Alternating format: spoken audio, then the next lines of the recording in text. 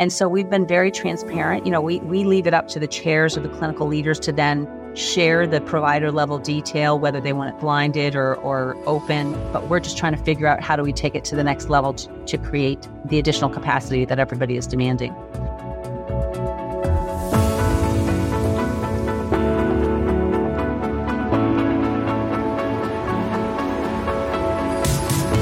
Welcome to the Better Care Podcast, where we tell the stories of clinicians, healthcare leaders, and innovators who are improving the way clinicians work and deliver care.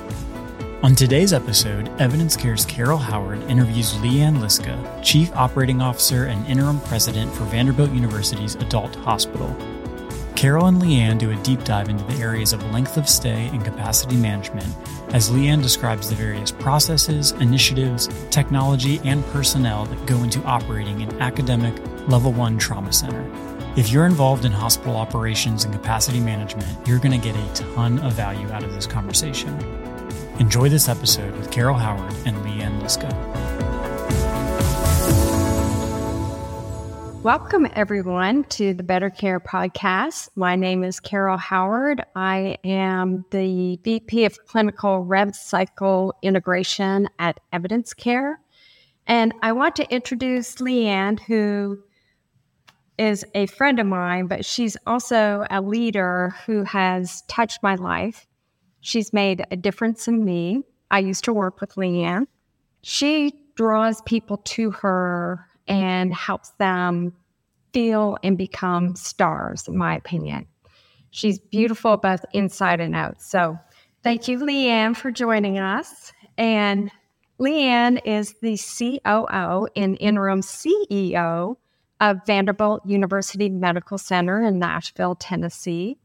She has over 38 years of health system management experience in a variety of hospitals with a background in hospital operations, physician practice management, as well as ambulatory services. She received her Bachelor in Communications and Executive Master degree in Business Administration from Cleveland State University. And she's well awarded, and she's just fantastic. So welcome, Leanne, to the Better Care Podcast. And today we are going to be talking about length of stay and capacity management at hospitals, which I think is an important topic these days because you have to ensure as an executive that there's availability in your facility, that your facility's operating efficiently, that you're not wasting resources. You try to reduce the length of stay because that helps profitability of hospitals. But it requires a lot of different things: technology, personnel, I should say, policies, procedures, process, data, reporting. There's so much that goes into it. So I'm really curious about what Leanne is going to tell us about what she's doing at Vanderbilt University Medical Center. And Leanne, why don't you tell us a little bit about Vandy?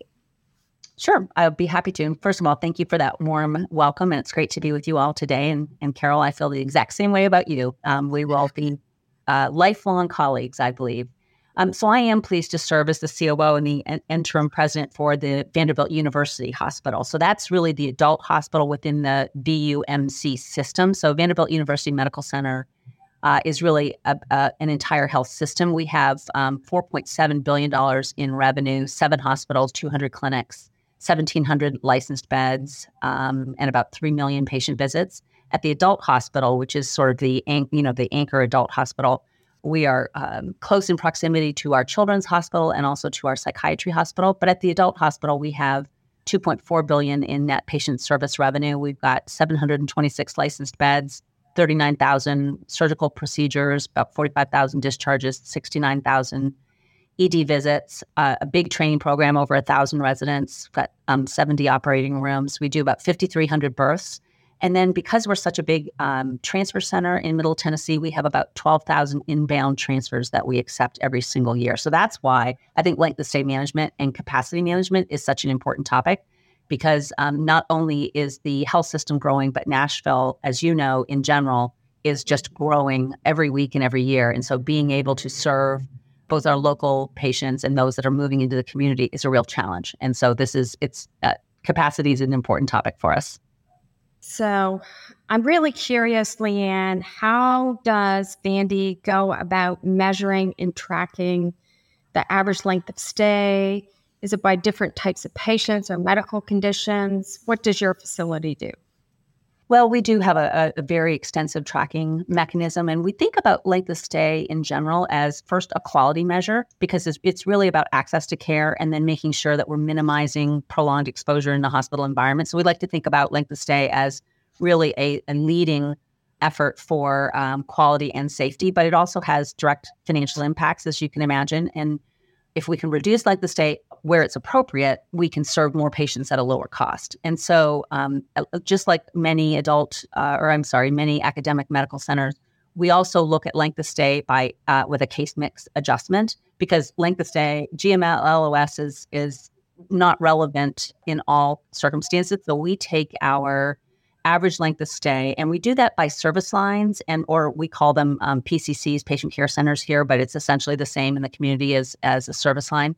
So we look at our average length of stay, then we look at our average CMI for that same service line, and then we adjust the length of stay. So, I mean, it's essentially, if you looked at a medicine patient, we might have 5.89 days of an average length of stay, and our average CMI for that group might be 1.7. So our CMI adjusted length of stay is going to be about 3.48, and we use that as our benchmark. And then we set a threshold, a target, and a reach goal for every PCC, so that every chair, every executive owns the overall CMI adjusted length of stay goals, and then specific improvement goals for their segment. And we right now, as we set our goals for fiscal year 24, we're an academic health center, so we always start our fiscal year in July. We look at 2019 as sort of our last normal year, and then we look at FY23, and we compare those two, and then that's how we set our goals. And then we look at that every single week. We also use Vizient, which is a sort of a consortium membership organization, to also set observed to expected goals. So I would just say we have lots and lots of ways of measuring it, but it's very detailed down to the provider by CPT and then also by DRG. Related to that, when you find a grouping, either the service line or physician or whatever, that has a prolonged length of stay, what strategies do you employ to identify and address those factors that are contributing to that increased length of stay? We do look for outliers. So we are organized within segments with an associate chief of staff, an associate operating officer, and an associate nursing officer. And they are really the ones that we have working with our hospital teams to really deep dive into their length of stay. So sometimes things will just pop out. It might be a particular provider. It might be a particular a way that a team is configured. And we have a lot of hospitalist group here as well. So we're very transparent with our data. So our data, we are sitting down with everyone, sharing it with them. It's creating a lot of questions. It's why in our surgery segment, we look at it by CPT. In our other segments, it may actually just be by team, not even by DRG, because there are so many different DRGs, let's say, in a medicine segment. So we do transparent data provision and looking at it at the provider level.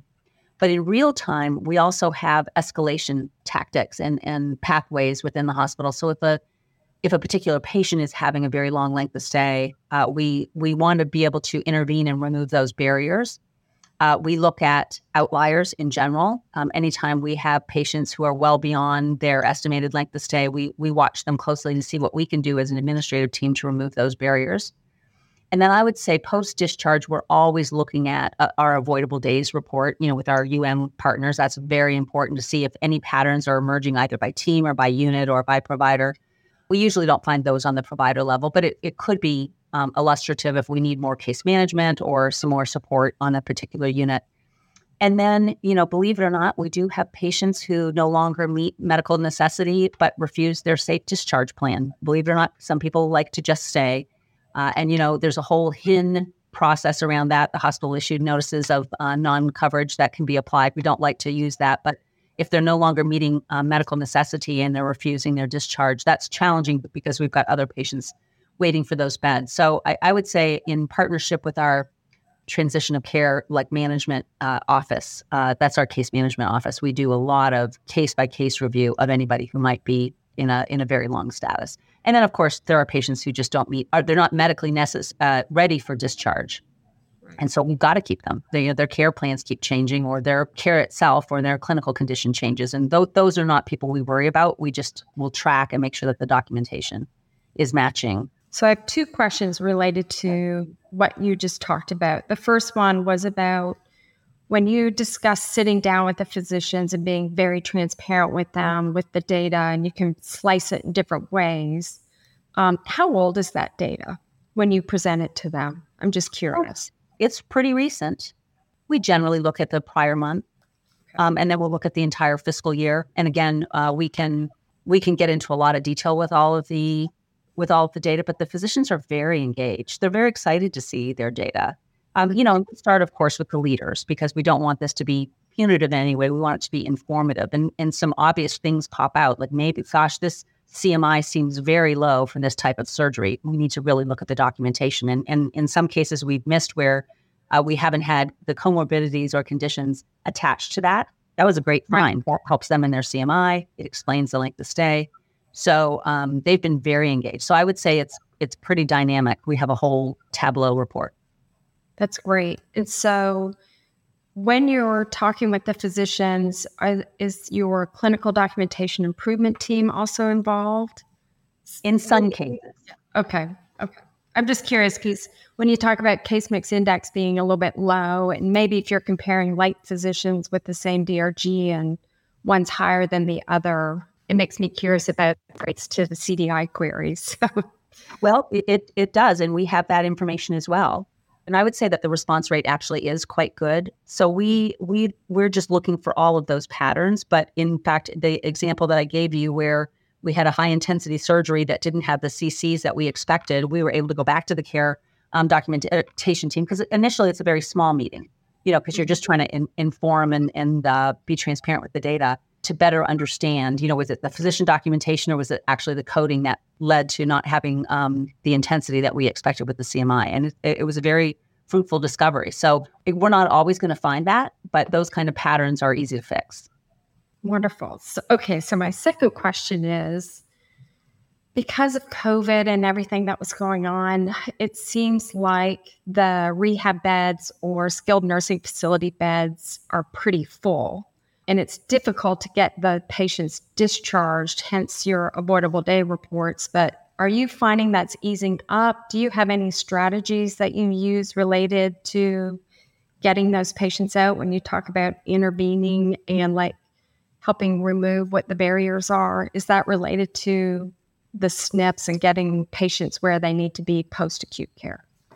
I would say that there is a relationship there. I do think it's getting better. Of course, staffing some of these post-acute care sites has been a challenge nationally.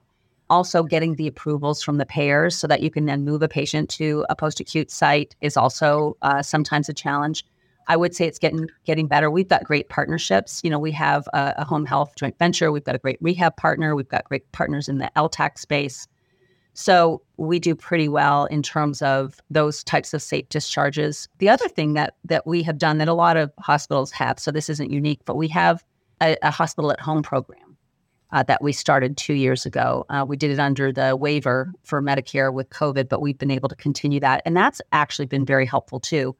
Many of our commercial payers don't recognize hospital at home, even though it's a lower cost of care, but our patients certainly enjoy it. And that's been a big success to relieve some of our capacity. So I would say our post-acute care placement is better than it was. Great. Are there any specific initiatives or programs in place to streamline patient? Well, we just kind of started, I kind of led right into this. Maybe you already answered it, but streamlining patient discharges and improving the overall discharge process. Yeah, I would say this is one of the things that I feel like we do very well. And of course you want to do it in a way that doesn't result in, readmissions. But we have a really great, we call it our Operations Control Center, our OCC, but it's really our hub, our internal hub for managing patient flow, bed placement, et cetera. It's where organize some of our transfers. So we actually set a goal several years ago for discharges by 11. That's not a new tactic. Most hospitals will use it, but we actually set goals by department and by segment and by our patient care centers. And it really worked. And so they had been fairly stable for years, and then they really started to climb. So very transparent sharing of data, and they really excelled. It's why this year's chair goal is really length of stay rather than just discharges by 11. So that has been a great success. The other thing that's been really successful is our discharge lounge. And so we had a discharge lounge that was episodically staffed. And rather than having it sort of under our nurse staffing office, we moved it under this operations control center. And we staffed that with 4 RNs and 1 transporter and 1 patient care attendant. And we actually pull patients. And in particular, we look for patients who are going to home with home health. And we really focus on anyone who's getting close to that 2-hour mark. So they've had their discharge order. They're approaching 2:00. Let's pull them down to the lounge. And that's really worked well. We do teaching. We do medication reconciliation. We actually deliver medication. We deliver homegoing drugs to the discharge lounge. It's called our Meds to Beds program, but we can deliver it in advance of a patient's discharge to their room, or we can deliver it to the discharge lounge where we do a lot of that education. And that tactic has been great. And then we also focus on our weekend discharges. So especially for those services where your census is fairly stable, but your weekend discharges are quite a bit lower than your weekday discharges. Those are additional new goals and reports that we're sharing with everyone to just understand what support do we need on the weekends so that we can execute those discharges. Because as you can imagine, your surgery schedule always peaks on Mondays and Tuesdays. And so if you've got a low discharge rate, and then of course we have, just like other hospitals, a lot of patients come to the ED on a Monday night or on a Monday, and then you're converging with your busy surgery schedule, and it creates a lot of borders in your ED. So we're always trying to streamline flow, get your discharges up on the weekends, and then make sure that you at least can even that out. And I'm sure many health systems that might be on this call or on this podcast know that borders in the ED are a real challenge, and everyone's facing that challenge. And so that's where we're really trying to create the capacity so we can have less patients waiting for their beds in the ED. So lots of tactics around discharges. Tell me a little bit more about the data and where you're getting it from and how you're sharing it. Is it by floor? Is it going to like a bed czar? Is it going to the chief nursing officer? Like, who's pushing to make sure that your processes are happening, that people are getting to the discharge lounge and within 2 hours of the DC order that patients are getting out of the hospital?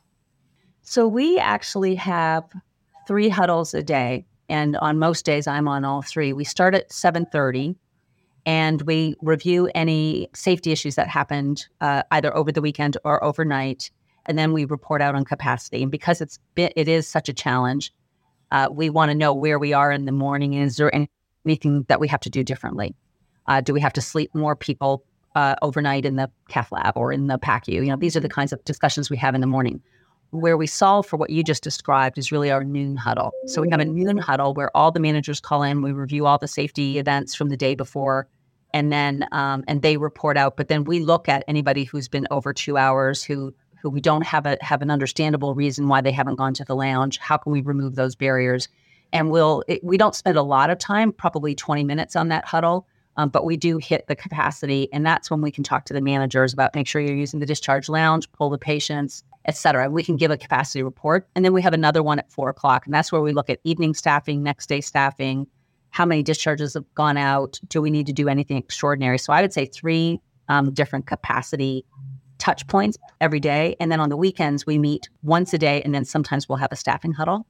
I would say that's how we're communicating. And then in our OCC, we've got great information boards where we're looking at our bed boards. We're looking at what's happening in the ED. We're looking at what's happening in radiology. We're looking at EVS, which is environmental services, where we're at in our transport queue. So that's really sort of where our house supervisors sit and are watching those boards. One's on transfers, one's watching all the boards and the movement, and the other one is managing the discharge lounge. So I would say we've really got 3 people looking at this at any one time. And our great health IT partners are the ones who helped us import this information from Epic. We do some predictive modeling internally with our enterprise analytics group. So we have a fairly good sense every day what we're walking into, and then those touch points sort of keep us current throughout the day. And then we have a lot of dashboards, again, that are pulled either from Epic or from our finance systems that we look at in Tableau that allow us to drill down by unit, by team, by day, et cetera. So that's how we've really got a nice data system. And I'm sure you reward those units that do an awesome job at getting patients through and out the door when they need to be discharged. Yeah. I know it's a lot of work on nurses, and sometimes, because I'm a nurse, we would try to avoid discharges on our shift because we knew we would get a new patient. So, sure. I mean, that's human nature. I think because we are at capacity, we're at about 95% capacity at midnight. That means we're more than 95% during the day. We're well over 100%. We just have to keep it going. Again, we want to keep that ED safe. So we don't want to have extraordinary numbers of boarders sitting in any of our ED pods. So that goes nicely into the next question about how does your hospital manage fluctuations in patient volumes to ensure optimal capacity and avoid the overcrowding? It's a challenge. I will say that the overcrowding, again, with some of those weekly patterns, the Monday influx from clinics and from other hospitals, along with a very tight surgery schedule, usually leads to some of our highest numbers of boarders on Mondays and Tuesday nights.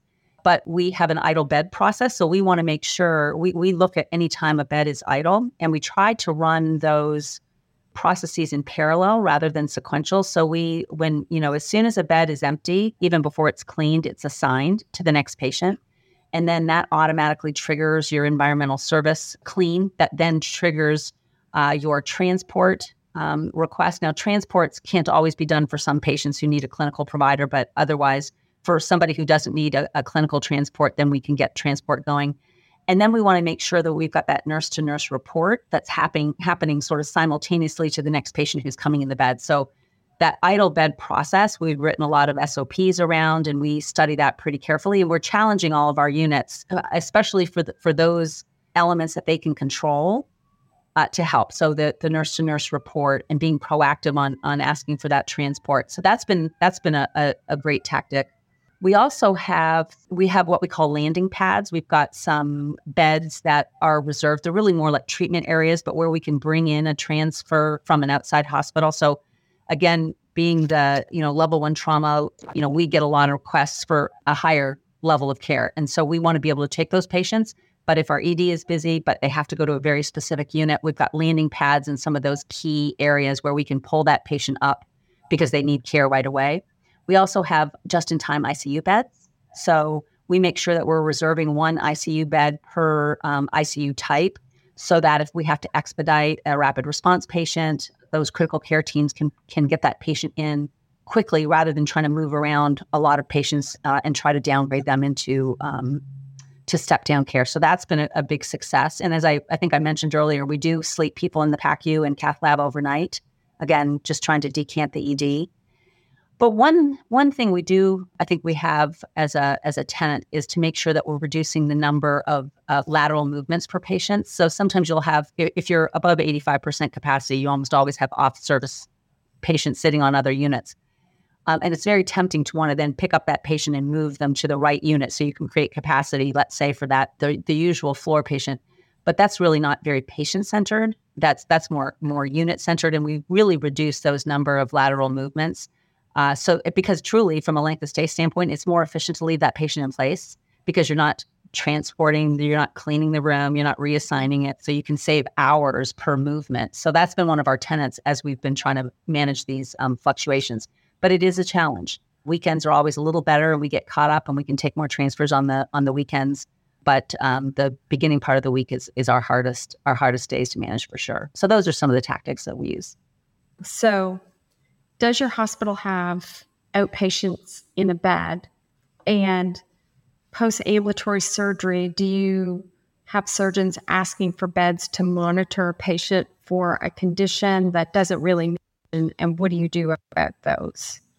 We do have extended recovery areas where we will recover a patient, but generally that's done in the PACU or in our outpatient surgery area. We try to avoid the bedded outpatient in one of our inpatient beds because it's such a scarce resource. So I think we do a nice job in the extended recovery area in our PACUs, in our ambulatory surgery areas. Now, can you give me an example of a landing pad? Sure. So let me give you an example on our neurocare unit. So we will, we are a big stroke center, so we will get patients in through the ED who have to be monitored very quickly. So this is a place where a treatment area where we can accept a patient, usually coming in from EMS, while we are perhaps using that just-in-time ICU bed, et cetera. So it's a safe place that is staffed. It's not an overnight inpatient room, but it's a great place to sort of land patients. That's why we call them landing pads, to receive a patient, assess them quickly, get them to the right level of care. But it's on the right unit that patient, according to the patient's need for transfer. So neuro is a good example. You would bring a stroke patient in there. You could bring them up to the landing pad, assess them. That's after they're monitored in the ED, after they're usually scanned. But you need that patient on the room, on the unit, but you're in the midst of other discharges. So it's a great staffed place for direct care while you're making that room. Interesting. So a long time ago, when I was a CCU nurse, we had a treatment room where patients would go to have like a biopsy done of their heart transplant. So I'm guessing it's something like that. And there was always a nurse assigned there, but yeah, it wasn't an actual patient room. Interesting. Right. Okay. Yeah, and it works well. Great. So what role does data analytics play in predicting patient admission rates and adjusting resources accordingly? Our health IT team did a great job of setting up our operations control center with all of these in the moment big monitors, so we could so we could check our status. And then we worked with our enterprise analytics group to help us predict based on our past experience. And it's pretty close. It's not perfect, but we do a good job of knowing how many patients. We certainly know how many we admitted yesterday and how many came from the clinic and how many, and we know how many were discharged. And we know based on the patterns what our next day should look like. We also are able to look at our staffing and understand any staffing adjustments we may have to make up or down according to the predicted census. So I think that has worked very well, but we are engaging a partner in a more specific AI predictive modeling for visibility into our discharge milestones, staffing challenges. It'll give us a predictive census and a really good listing of suggested discharges and movements, along with alerting us when capacity is constrained, or let's say that we've got barriers that we can remove. So we're excited about this. We hope to have it installed in the next couple of months, but it really establishes discharge ownership. And, a lot of that lies in our OCC and making sure that we've got standard communication with units about those that are discharged to home. And then it also helps us, and this is going to be very helpful, set our ancillary service priorities. So, everybody needs something before they go home, but how you prioritize those between outpatients who are already here for, let's say, imaging, along with people who are discharge dependent and need a scan, or also identifying care that really should be provided as an outpatient, which is important. That relieves capacity and speeds up the discharge. So that's sort of the second bucket of work. And then we'll look at the length of stay standards, so real-time length of stay management and predicting that length of stay. And then finally, really helping us with some rules-based barrier management and making sure we've got standard escalation pathways. Because right now we rely on notes in Epic or, people remembering to alert us if there's a barrier that we can remove. And this way, it'll be much more rules-based and much more visible. So we're excited, particularly about the AI piece of that modeling. Again, that staffing modeling is going to be really important too, because we're always making last-minute changes. So when you talk about the patient needing discharge milestones, and maybe the physician hasn't rounded yet or written the discharge order, so would it send an alert to a physician? Hey, you're just very plainly, but hey, your patient's vital signs are stable. They're at their geometric length of stay goal, and all treatments are complete, or something like that. Does it alert the physician, or how does it can? And it really depends on how we want to set it up. So I think we would be in charge of those decisions. And there's still a lot to learn about this program, but the others that we have talked to, the other clients are very excited and saw a really nice reduction in length of stay. I think we can set up those alerts however we want to. We would certainly have that at the OCC and probably the case management. because some of those people are also in surgery. So we may not want the alerts to be there, but we may to, let's say, the medical director of the unit, or we can have some kind of an escalation. Maybe it goes to, I'm making this up, but the unit manager first, and then the case manager, and then the resident, and then the attending. Sounds complicated, but I think we can decide what that escalation pathway looks like. I think what you're talking about is a mature state of the technology, which we would like to get to. Yeah, it seems really interesting in how AI is being brought into healthcare. And I think it's really important. And I know it's going to grow and grow and grow, but also making sure that the outputs are accurate. So I'll be curious to see. I'll have to interview again, Leanne. How it went. So we've kind of spoken about this a little bit, but are there collaborations or partnerships with other healthcare facilities to facilitate patient transfers and alleviate those capacity constraints? And we kind of spoke a little bit about home health and SNF care. So is there anything more you want to add here? What I would say here is also we are a system, as I mentioned before, 7 hospitals, and we can offer, especially for transfers that have not yet, that haven't been deployed. We may have a wait here or we're at capacity, but we can accept you, let's say, at the Wilson County Hospital or Tullahoma. And that's a choice. And it may actually be closer to the patient's home, which is great. And I would mention that during COVID, we actually had a great distribution system, as most big cities did, sort of evening out because everybody was at capacity, how to share in the COVID transfers. And those relationships have continued. So there's a nice transfer algorithm among the local hospitals. But I would say, again, our great partnerships with home health and SNF, our hospital at home program, we're pretty proud of. And then that sort of system transfer, making sure that we've got a way of understanding not just capacity at VUH, but also at all of the system hospitals where they may have capacity and they're ready for transfers. That's really worked out well and has really decanted.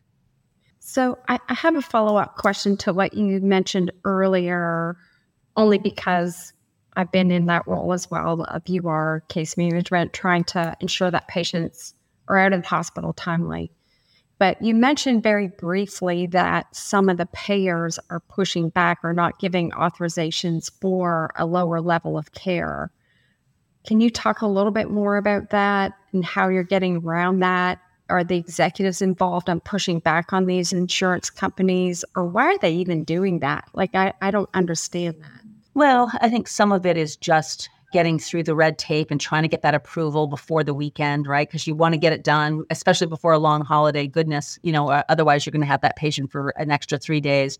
We've really pushed on weekend approvals this year, and we've had, I think, good success in getting those. We, of course, do peer-to-peer review with our physician colleagues, and they do a great job. But I think, with some of our Advantage programs and some of our Medicaid programs, it's just harder. It's harder to get patients transferred in a timely manner. And mostly it is to that lower level care, it's to that post-acute level of care. And then sometimes getting patients' agreements is a bit of a challenge as well. So we want to make sure there's no surprises. Patients and families are aware. They're looking at different facilities. They've got choices. We try to do that as early as we can in the admission so that you're not trying to do all of that at the end. But I would just say, I think that's a challenge for, many hospitals. And then a lot of these places are full, or the place that the patient wants to go is full. And so they're willing to wait. And that creates other challenges as well.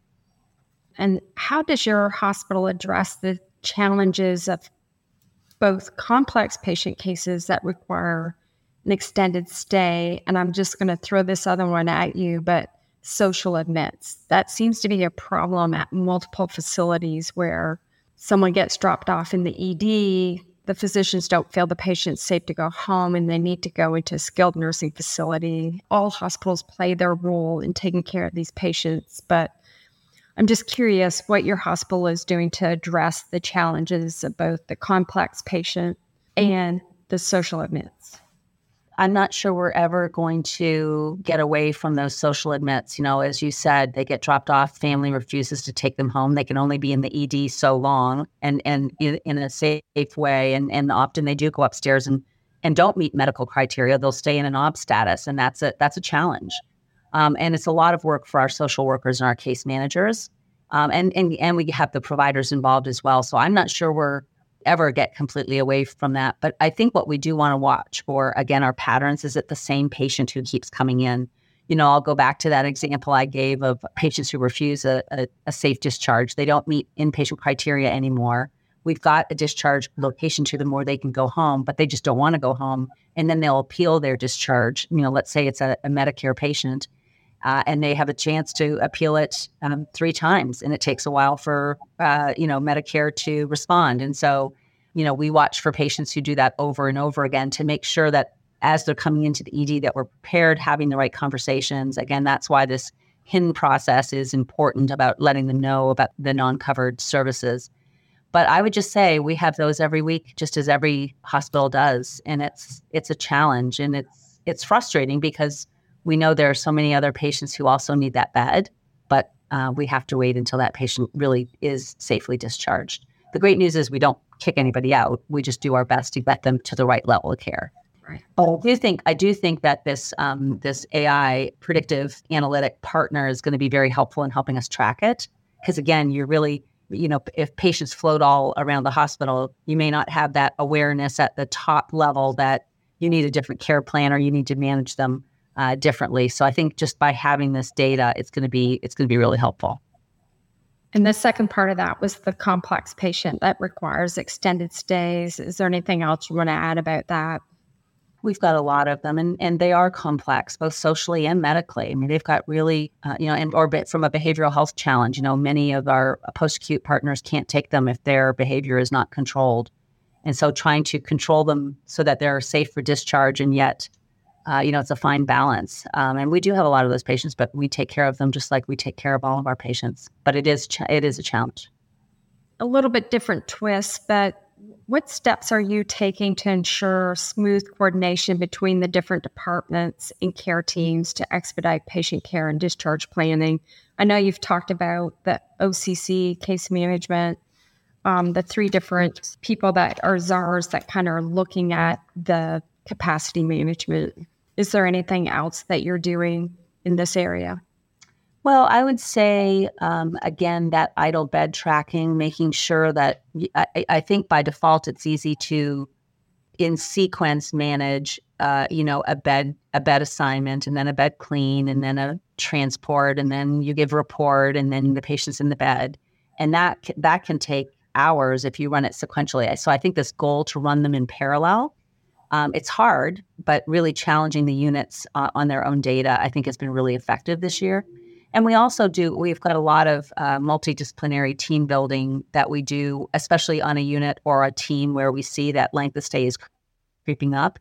So getting our case managers and our unit-based management and our social workers and our nurses and providers and leaders together to really deep dive. So we'll have sort of lean events looking at some of that work. And that's really worked well, just not only just to build the team, but to make sure that all of the different care teams are working together.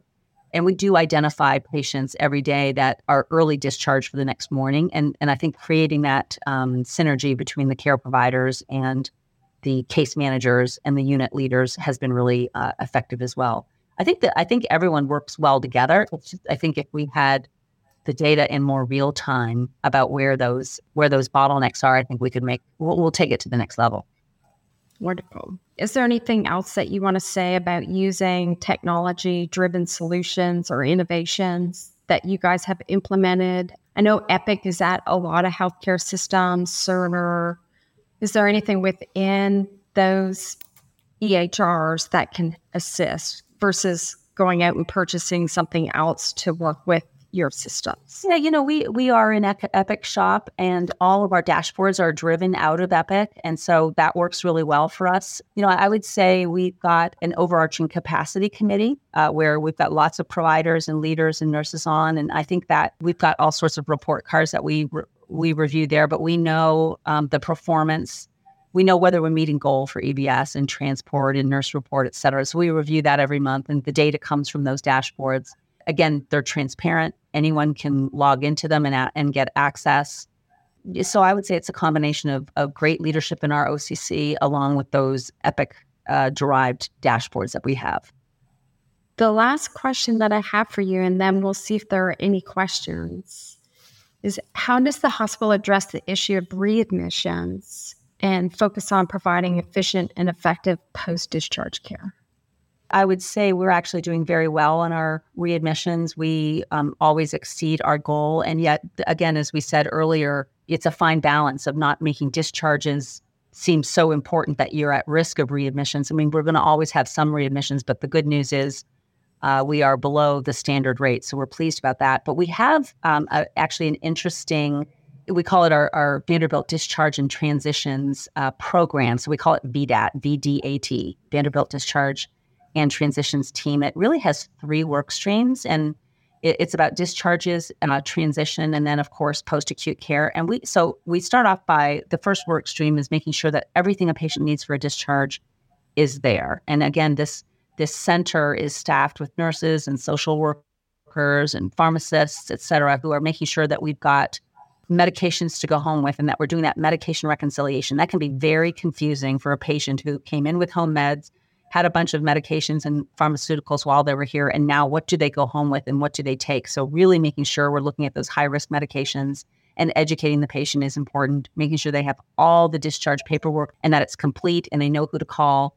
So that whole body of work, I think, was our initial work stream. And then our second one is really that transition, making sure that we call the patient after discharge to make sure that they are doing well, that they've got the follow-up appointments that they need. Because sometimes, if you don't go home with an appointment time, we want to make sure you're called with an appointment. And then if you need to have a telehealth visit, you can have one, or if you need an e-consult order that you have access to that. And then the last one is just making sure that any to post-acute is well cared for. We can do telehealth at the post-acute care centers. We've got good partnership with post-acute, and we've got complex care coordinators that are watching those patients to make sure they've got everything they need. And so this has been, it was stood up during COVID, not because of COVID, it was already in the plans. But I think we've been able to decrease our readmissions by about 5%, from beginning to where we're at right now. So it's been a great success. It's been a big investment, but I think our patient experience, which is an important metric, has also, for those that are in this program, has really improved, statistically significant. So I think how we wrap up the discharges is really important.